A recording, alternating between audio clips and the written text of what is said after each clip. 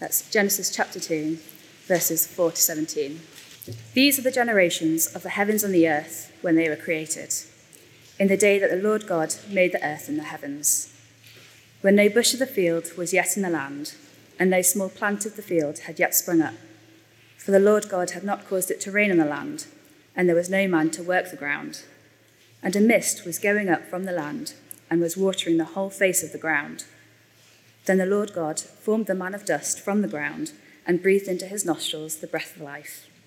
And the man became a living creature.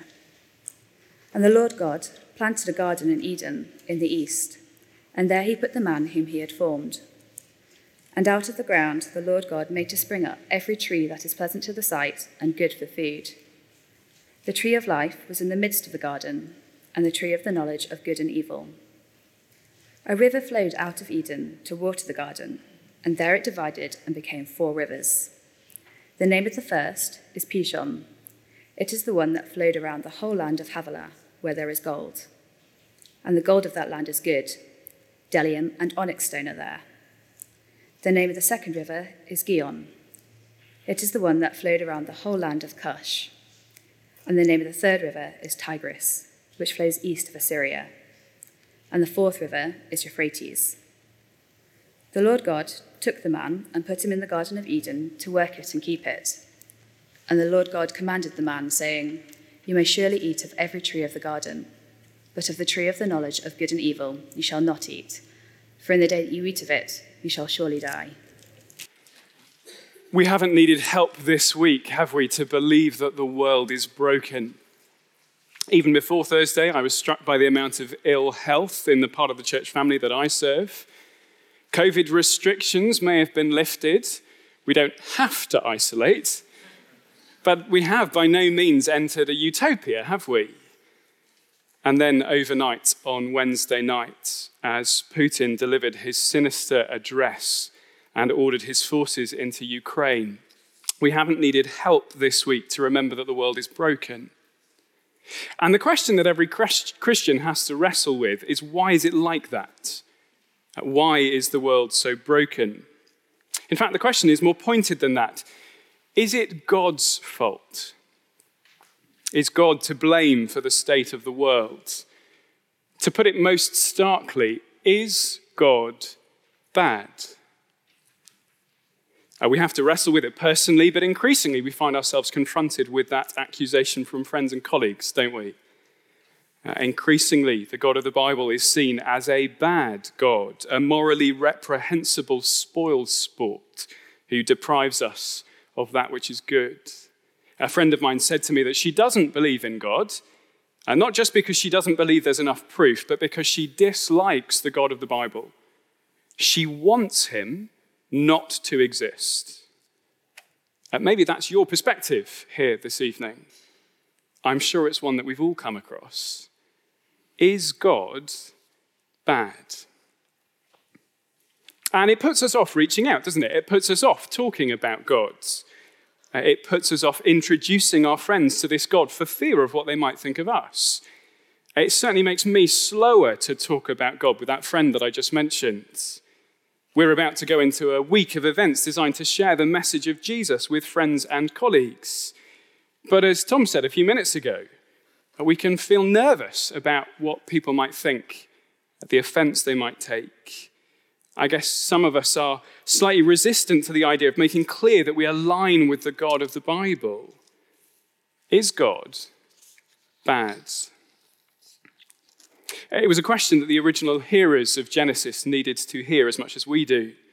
The origin stories of Genesis 1 to 4 would have been floating around in the consciousness of God's people for hundreds of years before they were written down here. But Jesus identifies the human author of the first 5 books of the Bible as Moses, the great leader of God's people at the time of the Exodus. That's why Luke has referred to Moses as the author of this book over these last few weeks. And so I find it helpful to think of this being read by the people of Israel as they made their way through the desert and into the land of Canaan. Those original hearers of Genesis were constantly tempted to doubt the goodness of God and to go after other gods. You can see it throughout their history. And as they entered the promised land, as they faced new challenges, as they were exposed to new temptations and foreign gods, they, like us, needed to hear the goodness of God. Tonight, we're diving into the meat of Genesis as we come to Moses' first major section. Our passage opens with that phrase, "These are the generations of," which is a kind of boundary marker that keeps coming up in Genesis. You can see on the handout on the sheet you were given by the door, where it introduces each of the major sections of the whole book. And so if the past few weeks in Genesis 1 have been the prologue, a forward, an aperitif, if you like, this week, Moses begins with his first major section, running from 2 verse 4 through to the end of chapter 4. These are the generations of the heavens and the earth. Here's the first section, says Moses. Foundational history, the history of the heavens and the earth. Lessons about the origin of it all. That's why we've called this series Origins, the ultimate story of life and death. This is the foundational history that we need to understand if we're going to understand anything that comes next. As William often calls it, this is key stage 0, the most foundational lessons for understanding life and for understanding our place in the world. And like in the rest of Genesis, one of the big lessons we're going to see in this section is that God is good. That the brokenness of this world, the evil in the world, are not a denial of God's goodness. On the contrary, they stem from our failure to recognize his goodness. That far from blaming God for the broken world that we live in, far from concluding that God is bad, from the very beginning, the world that God created was a testimony to his wonderful goodness. And that's our first heading this evening. The Lord God gave humanity a bountiful world. Now look again at verse 4 with me. These are the generations of the heavens and the earth when they were created, in the day that the Lord God made the earth and the heavens. When no bush of the field was yet in the land, and no small plant of the field had yet sprung up. For the Lord God had not caused it to rain on the land, and there was no man to work the ground. And a mist was going up from the land and was watering the whole face of the ground.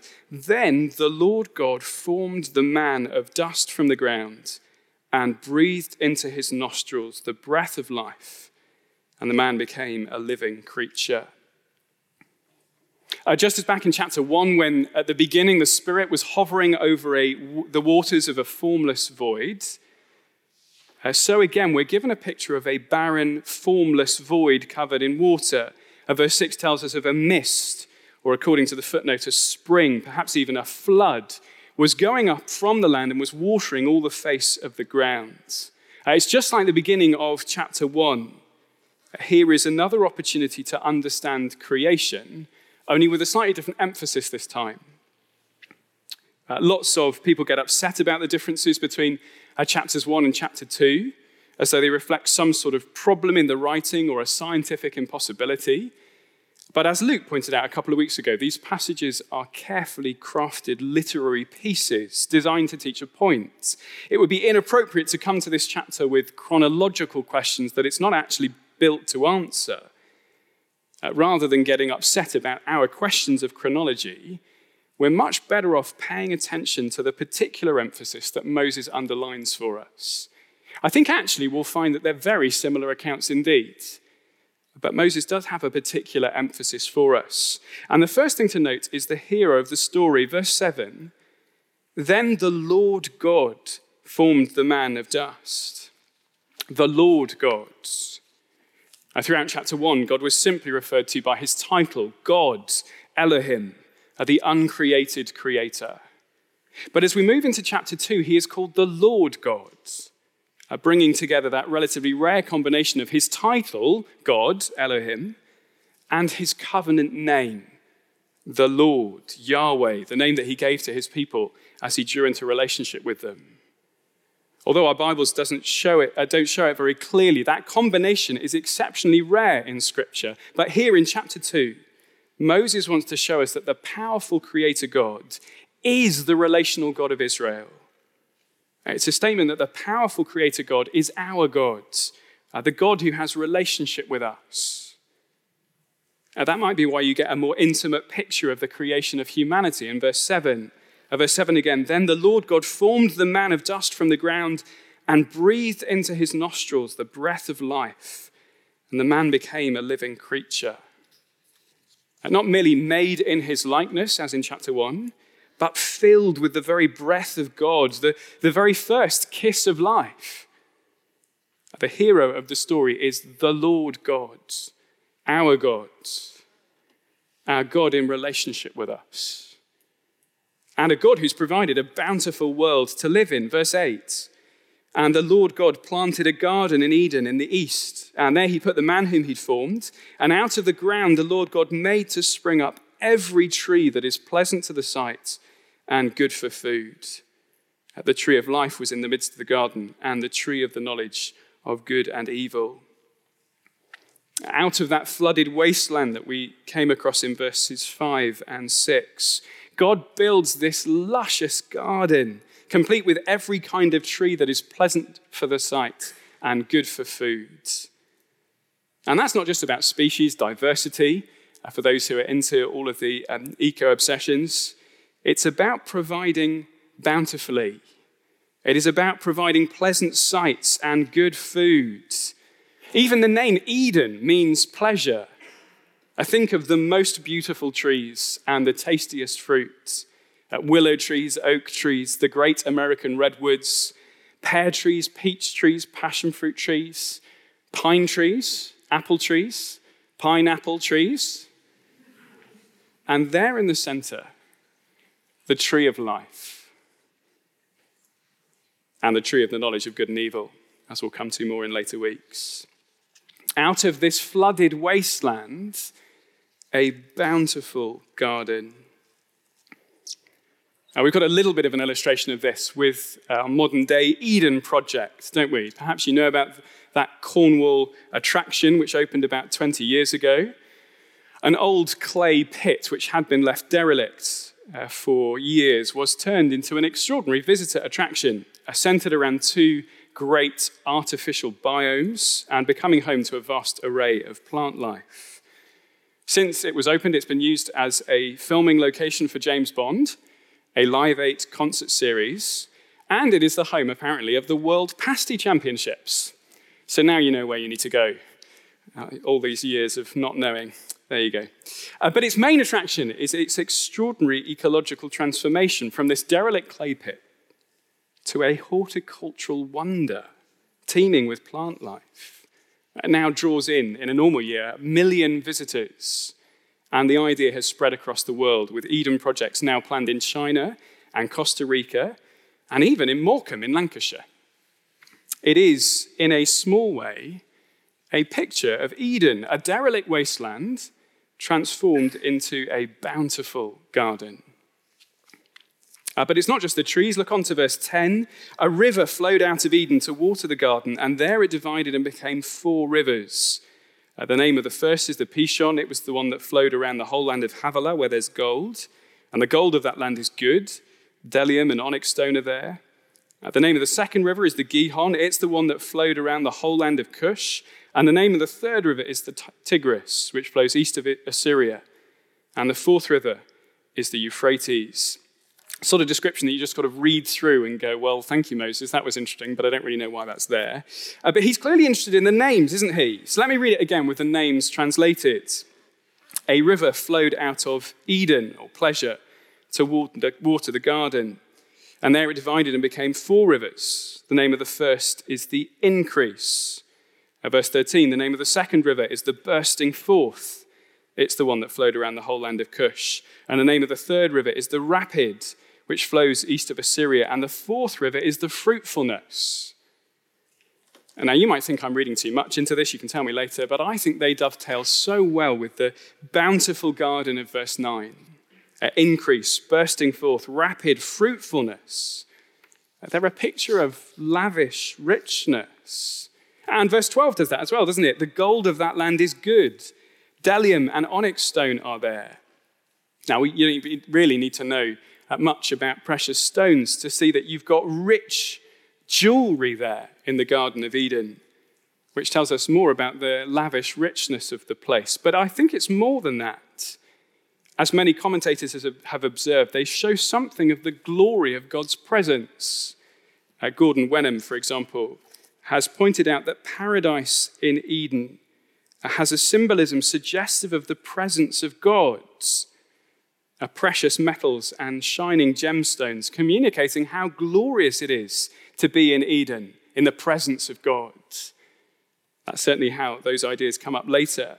Indeed, when God commissions a model of his presence in the tabernacle and the temple, these same elements of Eden's riches feature prominently.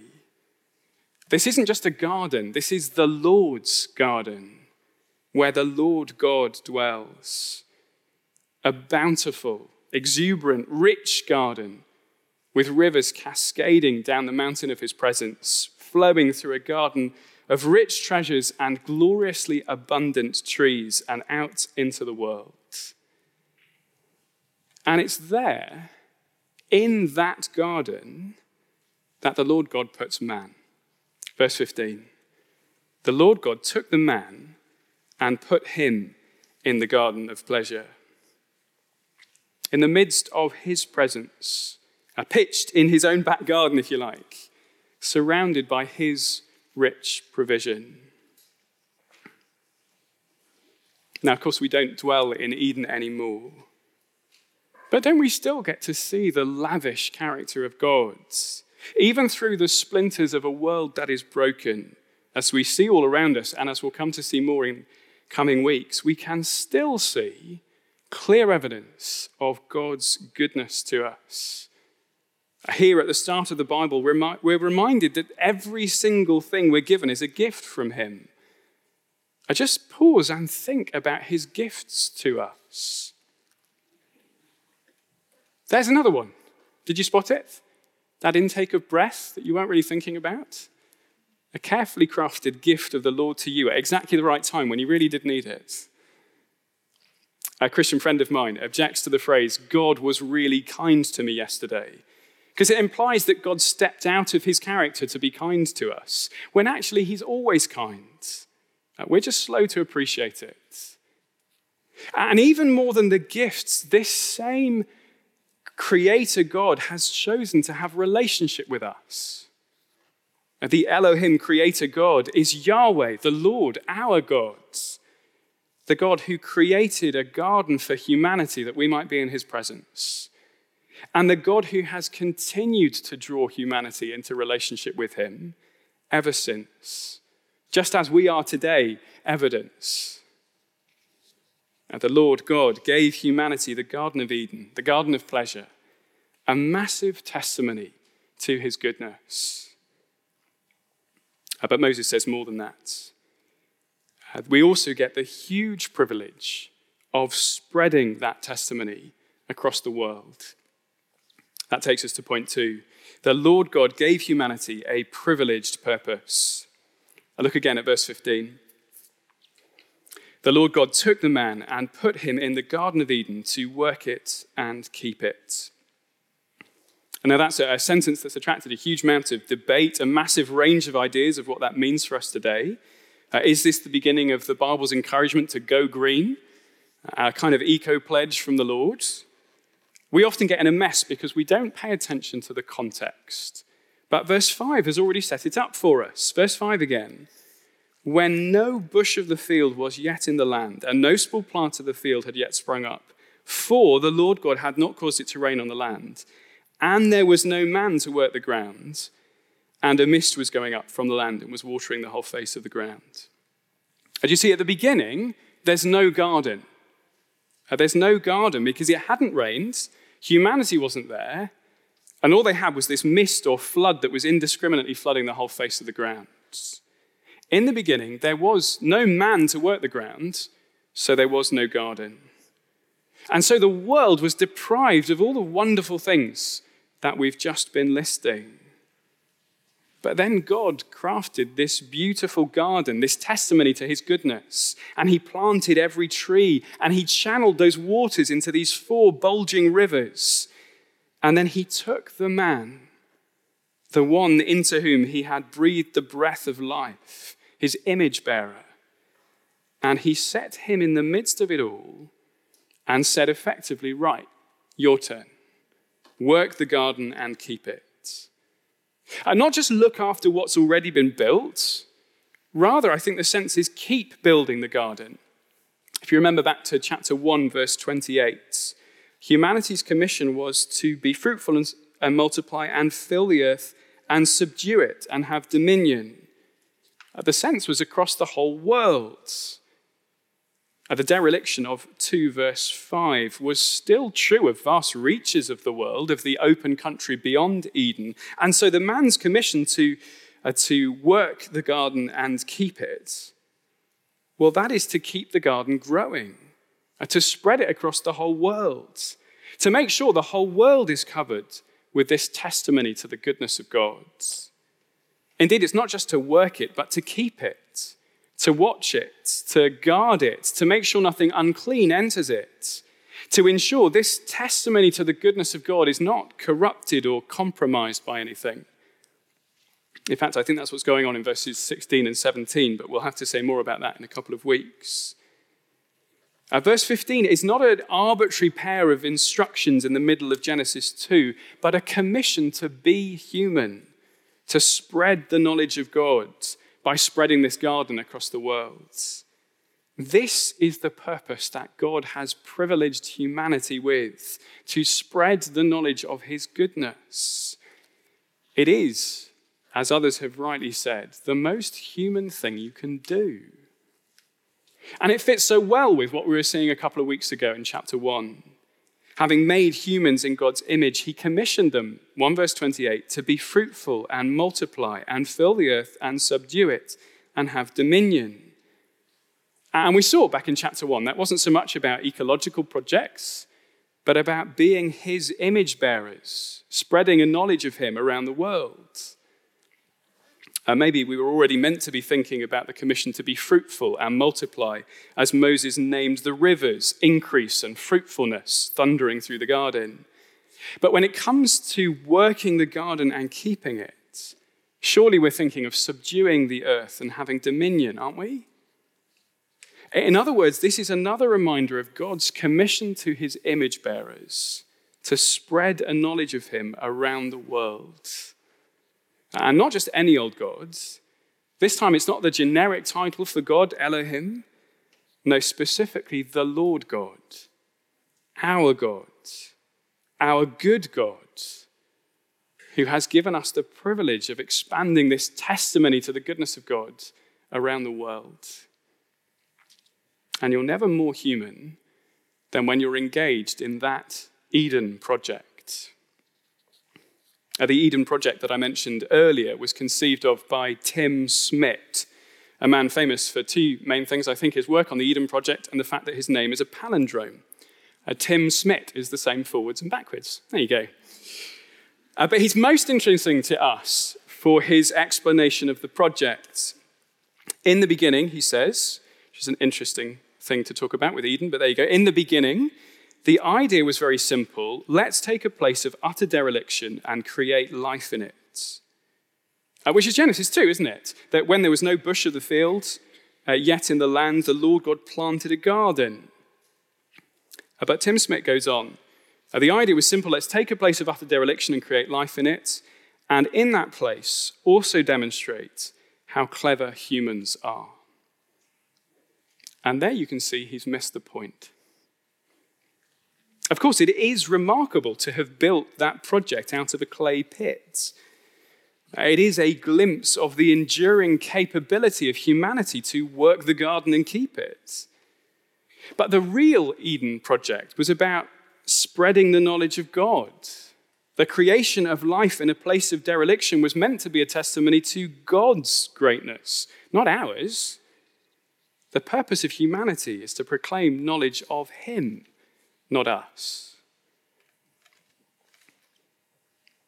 I was going to spend some time as we turn to implications, talking about the dignity and purpose that this gives to humanity and to our work.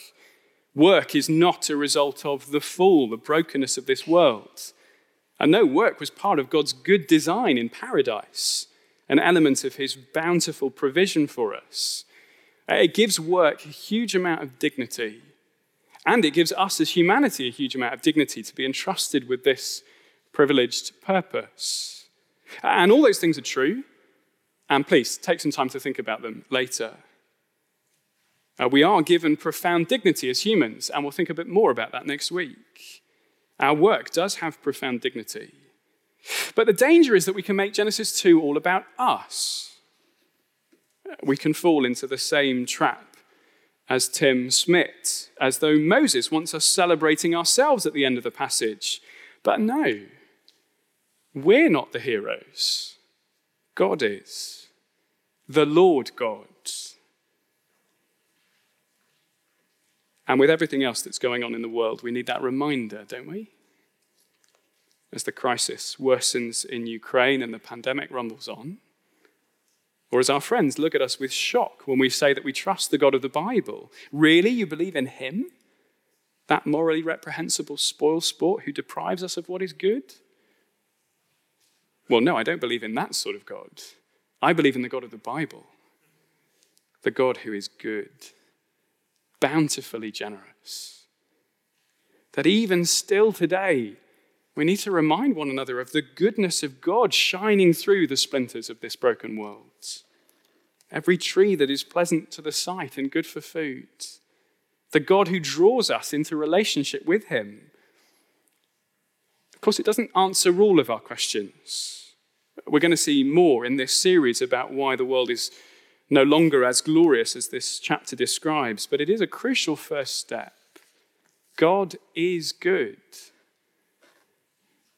And as Christians, we've seen it even more, haven't we? The God who didn't just give us trees for food, but the precious bread of life that we have in the Lord Jesus. Who didn't just invite us into relationship with him, but shed his own blood in order to make it possible. In the Lord Jesus, don't we see the goodness of God even more clearly?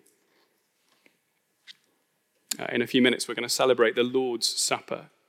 Not just a reminder of God's bountiful provision in bread and wine, but of his gracious provision in the death of the Lord Jesus, his body and blood shed for us in order that we might be forgiven.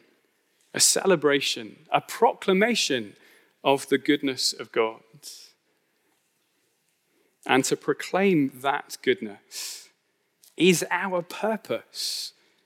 Not just as the church, as humanity. It's what we were made for. It's what we were commissioned with. We have this extraordinary role of making God known, written into who we are. The world tells us to find our own purpose, to look inside yourself and uncover some subjective sense of meaning, some purpose within your life. But God has given us a purpose, a glorious, privileged purpose to spread the knowledge of him across the world. And whenever we fulfill that purpose, we're being the most human that we could be. Of course, it looks different now, doesn't it? Some people think that we still do something very similar to verse 15, that we spread the knowledge of God by cultivating this world. In some circles, you'll hear the command to work and to keep as a command to invest in things like the arts or devoting ourselves to our careers. But as Luke pointed out for us a couple of weeks ago, that can't be the primary way that we fulfill this divine commission. Don't hear me wrongly. I'm really grateful for the arts. And the right piece of music or film can genuinely lead me to praise God. A job well done can be a testimony to the goodness of God. But if I can break it to us gently, we're not in Eden anymore. Cultivation of this world is not cultivation of God's garden paradise. And as we'll see in a few weeks, it cannot be. It never will be. Even the cultivation that we do will rarely point to the goodness of God because it doesn't identify our God, the Lord God, Yahweh, the God of the Bible. But of course, there are still ways that we can fulfill our Great Commission. Indeed, by fulfilling the Great Commission to make disciples of all nations, to tell people about Jesus, our wonderful, good God. As you speak of Jesus, as you proclaim his greatness, as you take part in the events this week, testifying to the goodness of God, you are doing what you were created to do. Indeed, let me encourage you to discuss the questions at the bottom of the handouts, and particularly to chat at food across the road about the opportunities that you've got to fulfill this purpose. In fact, even chatting about God at food over the roads is a great way of spreading the knowledge of him amongst ourselves, doing the most human thing that you can do. But remember, the real Eden project is not going on down in Cornwall or in any of the other places where the new Eden projects are being developed.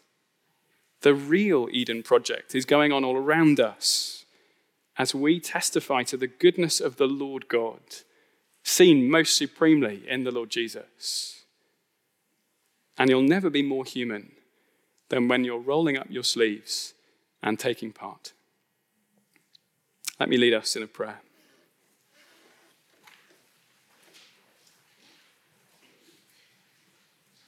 Our Father, thank you that even within this broken world, we can still see, in many different ways, your extraordinary goodness. I praise you most of all for the supreme goodness that you have revealed to us in the Lord Jesus. And we pray that you'd help each one of us to come to recognize the huge privilege we have of being those who proclaim that goodness throughout the world. And give us great joy in fulfilling that commission, we pray. In Jesus' name, amen.